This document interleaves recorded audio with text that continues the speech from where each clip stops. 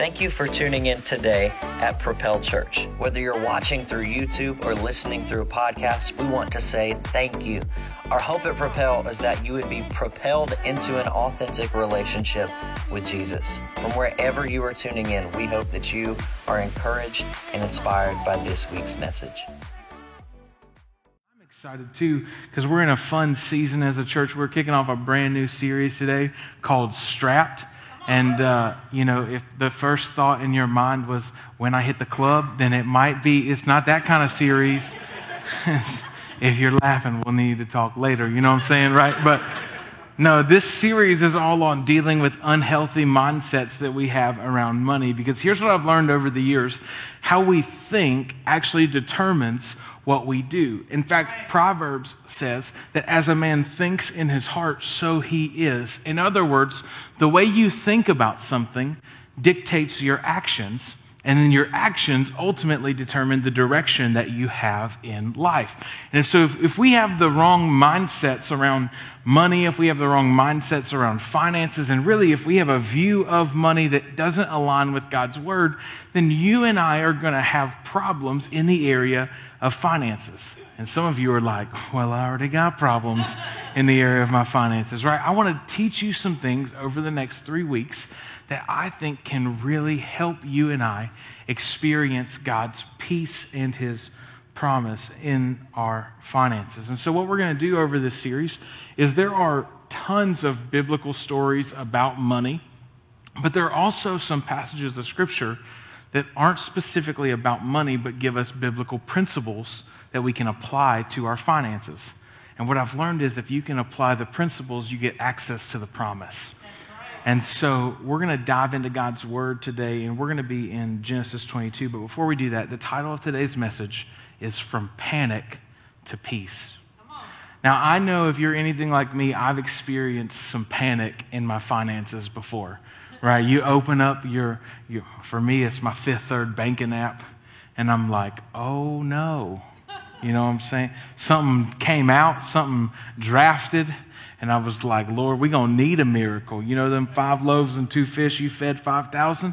May it be so in my bank account, in Jesus' name, right? Like maybe your panic came from a bill that you weren't expecting. Maybe it came from something breaking in your house, and you've experienced panic in the area of finances. I remember when Tori and I had just started Propel, we were like broke, and so like super poor.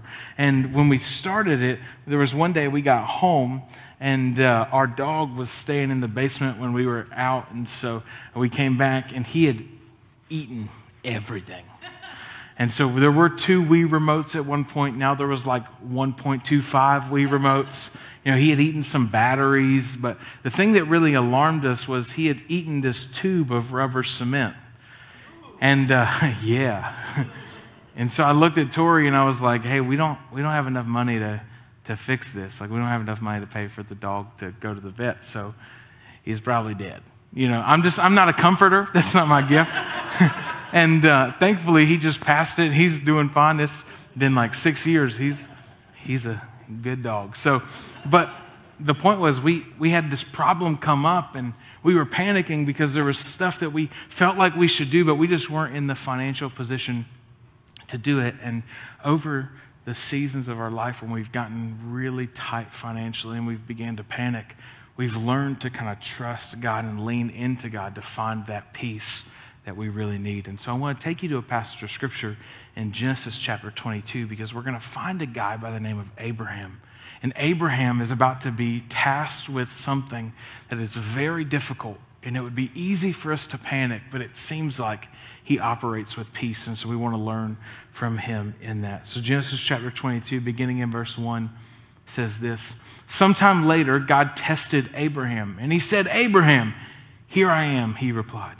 Then God said, take your son, your only son, whom you love, Isaac, and go to the region of Moriah. Sacrifice him there as a burnt offering on the mountain I will show you.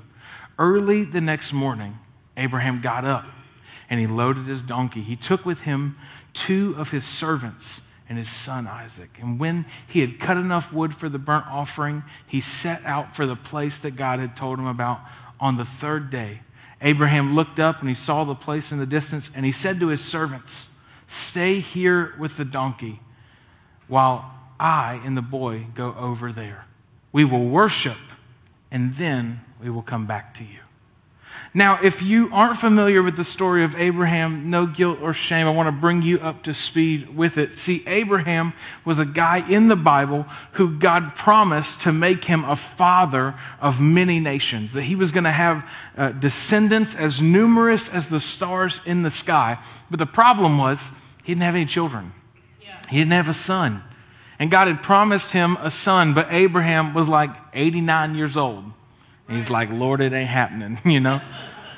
So Abraham is promised a son. God says, "I'm going to give you a son." And Abraham and his wife Sarah really begin to just laugh in their old age, thinking this promise is never going to come to pass. If you've ever had a dream in your heart or something that you feel like God has given you, but your circumstances and situations don't seem to line up with it, this is where Abraham is. But Abraham and Sarah try and take it into their own hands, and they end up creating what we call an Ishmael. It's something that seems like God's promise, but it's out of God's timing. And if it's out of God's timing, it's out of God's will. Right. So it wasn't from God at all. And so after that, God says, "No, I promised to give you and your wife a son, and I'm going to do it." And finally, Abraham's wife, Sarah, gets pregnant and gives birth to their son, Isaac. Isaac's been growing up. He's probably old enough to beat up all the kids on the Little League football team. And now God comes to Abraham and he says, "Hey, Abraham, you know that son I promised you, the one you love so much? I want you to sacrifice him." Yeah. This would be one of those panic moments. It would be a moment where there's incredible tension and heartache, but the scripture says that he just gets up the next morning and he loads the donkey. And let's go back to that last verse where it says this in Genesis chapter 22, beginning in verse 5. He said to his servants, "We will worship, and then we will come back to you." And I've always thought this passage of scripture was really interesting because it's clear that he defines what he's about to do as worship. We would define it as murder. You're about to go up to this mountain and you're going to kill your son. But Abraham says, "No, we will worship and we will come back to you." And the reason why he declares it to be worship is because worship is returning back to God what's rightfully his. So here's how that works. We call it worship when we sing on Sunday morning because we're standing there, and despite our week, despite our situations, despite the circumstances that we find ourselves in, even though our situation doesn't seem praiseworthy, worship is giving back to God what's rightfully his. And even when I don't feel like my situation is praiseworthy, he is still praiseworthy.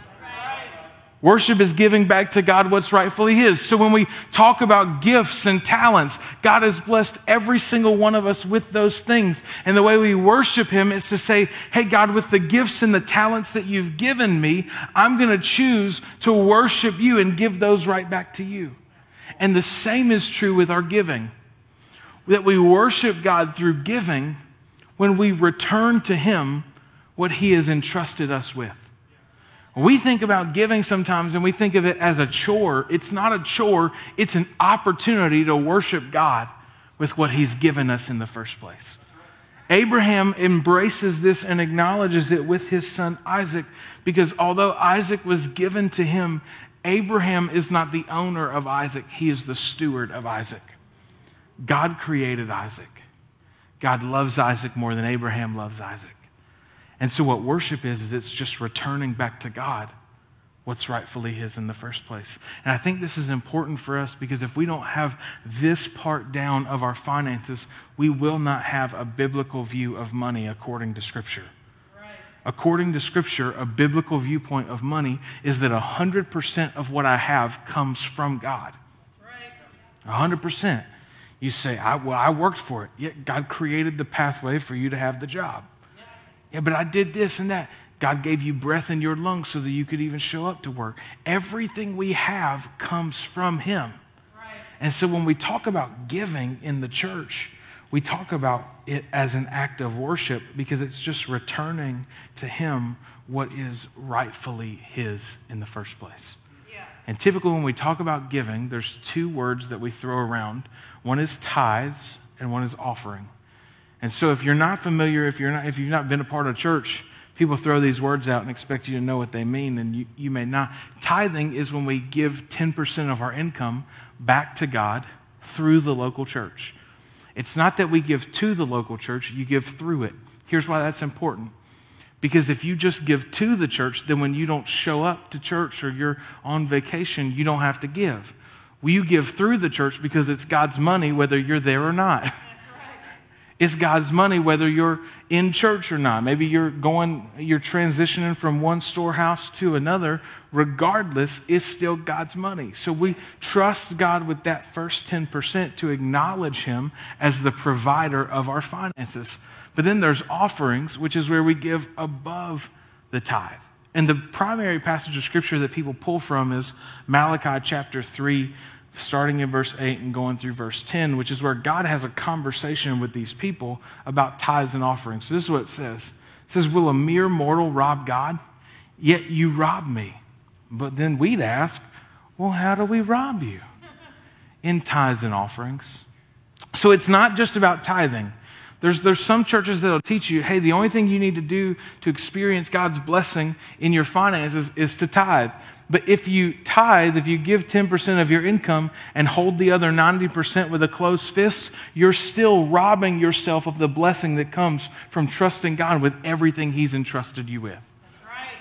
So it says, but you rob me in tithes and offerings. You're under a curse, your whole nation, because you are robbing me. And then it uses this word, bring, the whole tithe. And the reason why it uses the word bring is because God is the owner. If my wife gave me a gift, right, and I brought her that gift back and said, I wanted to give you something, she would say, that's not a gift. You just returned it to the owner. The same is true with our finances. Right. So it says bring because we're just bringing back to God what He gave us in the first place. Yeah. So bring the whole tithe into the storehouse. And what happens when you do that?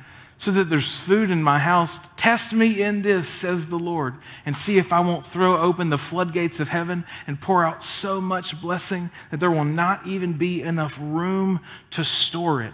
We have an opportunity to test God in the area of finances when we choose to worship Him through our giving. To see that when we choose to give, even when it is uncomfortable, even when it doesn't make sense, when we choose to trust Him with our first and our rest, He covers it and blesses it. Right. And I'm not teaching, sometimes when we talk about money, people get a little bit weird in church. And here's what I've learned. People who get mad when you talk about money in church are the people who weren't giving anyways.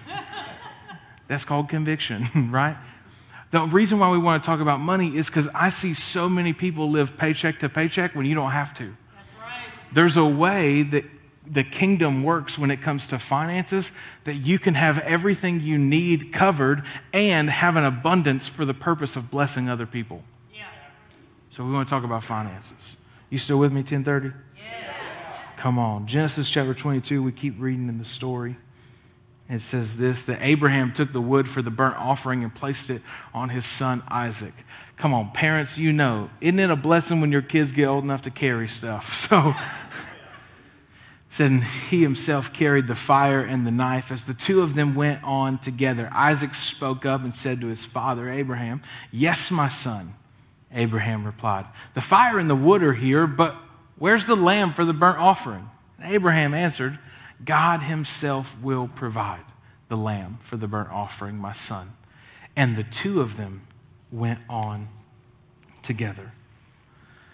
Isaac is not an unintelligent kid. Isaac's looking around and he's been a part, because in this culture sacrifices were very common. He has been a part of sacrifices before, and he knows that there are typically 3 components to a sacrifice. There is the wood, there is the fire, 4, there's the knife, and the 4th thing is there's an animal to slaughter. So every time they would go to do a sacrifice, there would be those 4 elements. They would have the wood, they would have the fire, they would have the knife, and they would have the sacrifice. And so Isaac's going, hey, Dad, we missing something. Something's not here. And if you read the text too quickly, you may think that Abraham doesn't want to reconcile the fact that he's going to have to kill his son Isaac, so he's just lying to him in a moment. But I don't think that's what Abraham is doing. Because if we go back to verse 5, Abraham says, we will go worship and we will come back together.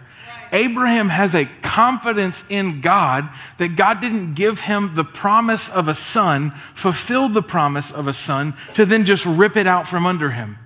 He believes that God is not only a provider for then, but he's a provider for now. And he doesn't know how God is going to provide what is necessary for a sacrifice. He's just walking by faith in this moment, and he wholeheartedly believes that God himself will provide what is necessary. And so I want to encourage you in the area of finances that when we give, we don't know how God will provide. We just know that he will provide.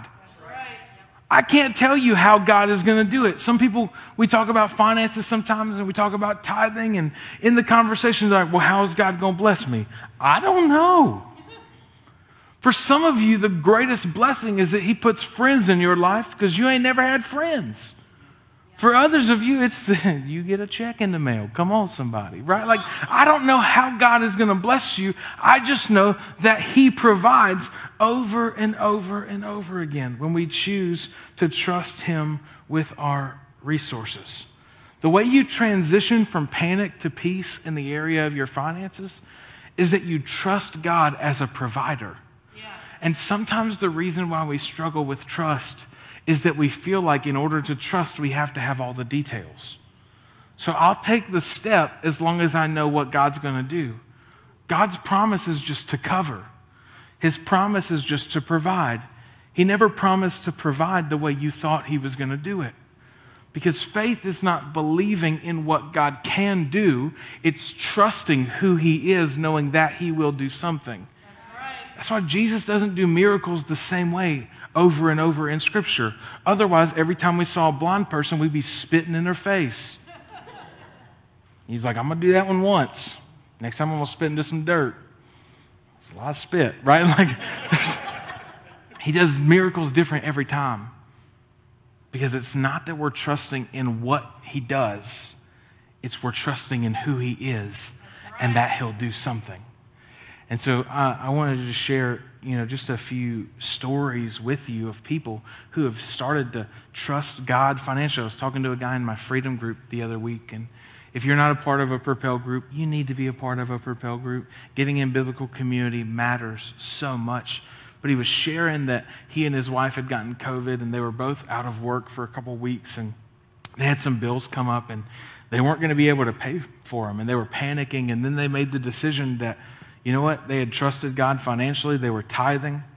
So that night, they sat down and they just prayed, and they said, God, we just pray that you'd take care of us. We know that you are a provider. And the next day, they woke up and they had a check in the mailbox that covered everything they needed plus some, and it was from an employer from like 4 years ago that just missed a paycheck. You don't miss a paycheck for 4 years. When someone don't pay you for 4 years, do you know what happens? They quit talking to you, right? What happened? Well, we didn't know how God would provide. We just knew that he would. Years ago, I was having a conversation with a lady in our church who was really anxious about this tithing thing, and I said, look, I don't know how God's going to do it. I just know that if you take that step and you start to trust him, he'll provide for you. And so she did. Well, shortly after she started trusting God financially and tithing, her heat went out. It was going to be like $2,500 to replace it. And so she was like, I don't know what I'm going to do. Well, a couple of days later, she got a phone call from a group that she had cashed out her 401k years ago, but they had just missed some money somewhere, and they had a $2,700 check for her to cover it. I don't know how God will provide. I just know that he'll do it. Even a year ago, Tori and I were in a position where we found out we had this sweet house. We had a great deal on it. I don't know if I'd have ever moved unless, well, they told me we had to get out. And so Tori and I were like, all right, we're gonna buy a house, and our rent was gonna go up about from what we were paying for rent to what our mortgage was going to be. It was going to be about 4 times what we were used to paying. And I was like, oh, Lord, this is not, I'm going to need you in this moment. We didn't have cash for a down payment, so we were really struggling, but we kept praying and praying and praying. And all of a sudden, this opportunity fell into our lap, and we closed on our first house about a year ago, and we got paid at closing to close on our first home. I don't know how God will provide for you, but here's what I do know. When you trust God with your finances, He provides every time. Yeah. And so Abraham has this confidence, he has this faith, and it says this, that when they reached the place that God had told him about, Abraham built an altar there, and he arranged the wood on it. He bound his son Isaac, and he laid him on top of the wood. Then he reached out his hand, and he took the knife to slay his son. But the angel of the Lord called out from heaven to him and said, Abraham, Abraham. Here I am, he replied. Do not lay a hand on the boy, he said. Do not do anything to him.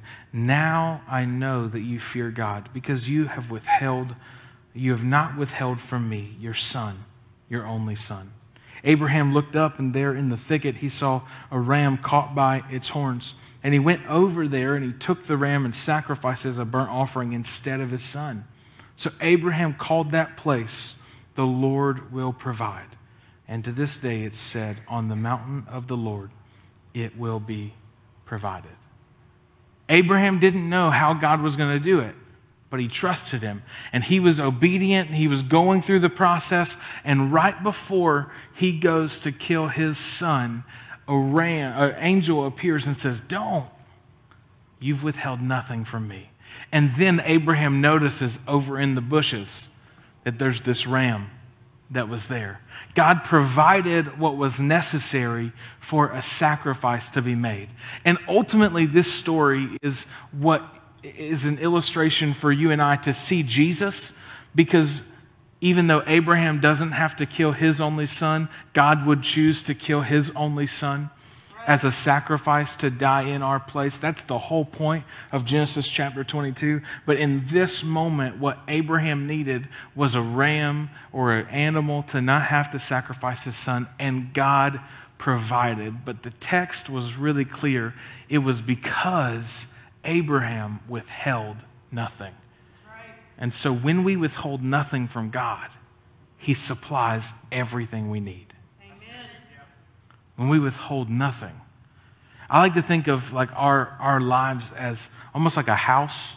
When it comes to God, you've got different rooms and different compartments, and God really loves an open floor concept, less walls and things like that. But how many of you have a room in your house that when a guest comes over, you're like, man, I'd give them a whole house tour, but they're never going in this one room, right? Because that's where you throw all your junk, all your mess, all your stuff there. If you've got those spaces in your relationship with God where you've compartmentalized Him out of, you're missing out on tremendous blessing. Right. Because I love what one theologian says, that if He's not Lord of all, He's not Lord at all. So it's not this, I can follow Jesus with my life, I can follow Jesus with my gifts, but hey, if I'm going to hold my finances tight. No, if he's not in control of everything, then at the end of the day, you're still the ruler and the Lord of your life, and that doesn't need to be the case. Yeah. But when we withhold nothing from God, He supplies everything we need. And sometimes the reason why God asks us to give up something is to expose idols that we have in our own life. Because if there's anything in our lives that we can't live without, then it's become an idol. Right. And God doesn't play seconds well. In fact, He doesn't play seconds at all. He's first. So God chooses to invite Abraham into this opportunity to test him in this. And what He sees at the end is that He's willing to withhold nothing from him. And because of that, he is tremendously blessed. I'll tell you one more story of a person in our church. I was having dinner with them about 6 months ago or so, and they felt led to write a big check to the church. Amen. It's hard to argue with that. But when we were sitting there, he was like, I'm really nervous. We've never done anything like this. And I just said, hey, look, here's the reality. If God is telling you to do this, then he's faithful to cover what he's asking you to do. So just be obedient. And if he's not asking you to do it, then don't do it, because obedience is better than sacrifice. So we were having this conversation, and he was like, all right, that sounds good. I'll talk to my wife. We're going to keep praying. And so we didn't revisit it at all. But then later on, he came back and he said, hey, I made the decision. We wrote the check. And I was like, okay, cool. Then last week, we were having a conversation, and he told me that he ended up getting a promotion a couple weeks ago that was about 5 times the amount that they gave in his yearly salary increase.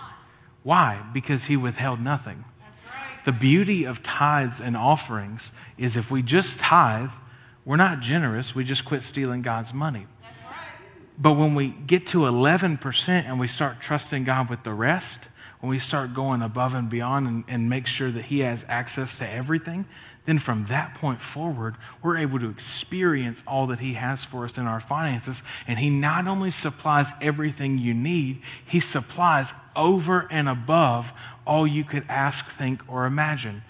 The blessing of Abraham's obedience doesn't just stop with this moment. Let's read this last passage of text, and then I'm going to land the plane.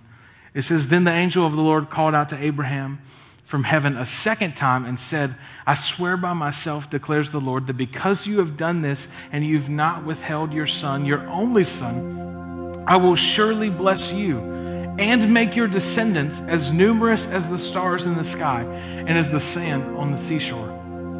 Your descendants will take possession of the cities, and through your offspring, all of the nations of the earth will be blessed. Why? Because you have obeyed. Obedience is the key thing that unlocks the blessing of God. When we choose to obey, it not just impacts right now. For some of you with your families, you're having conversations about generational wealth and making sure that your kids have it better than you had it, and making sure that you're setting people up for success in the future, your kids and your grandkids. All that's great, but let me ask you, what are you doing with it right now? Because every decision you make today ultimately impacts tomorrow. So if you want your offspring, you want blessing there, all it takes is obedience in these moments. When we choose to trust God with what he's entrusted to us.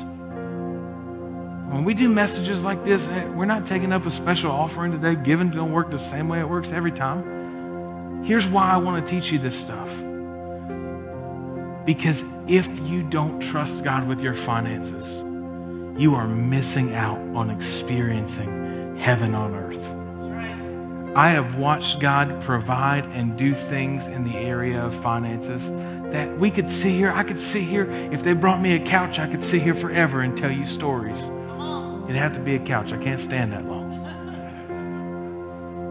I've seen story after story. I've seen miracle after miracle of what happens when people just choose to take the step and to trust. And as you do that, you're worshiping God through your giving, and he covers what you've entrusted to him. But can I tell you, the greatest gift you could give God is not your money, it's your life. In fact, God loved you so much that he would send Jesus to die in your place. From the very beginning of Jesus coming to earth, it's a posture of generosity from God. John 3:16 says, for God so loved the world that he gave his only son. And the reason why God sends his son into the earth is because every single one of us have a sin issue that has separated us from God. But thankfully, by God's grace, he dies in our place. That death that Isaac was going to experience is really the death that we were going to experience. But there's a ram in the thicket by the name of Jesus who would take our place so that you and I could continue to live life. Not just here, but to experience eternal life.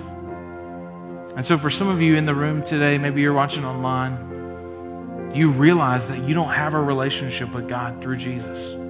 And you need to begin one. If that's you, with every head bowed, every eye closed across the room today, if you need to surrender your life to Christ, would you just indicate that for a moment by lifting your hand and saying, hey, that's me?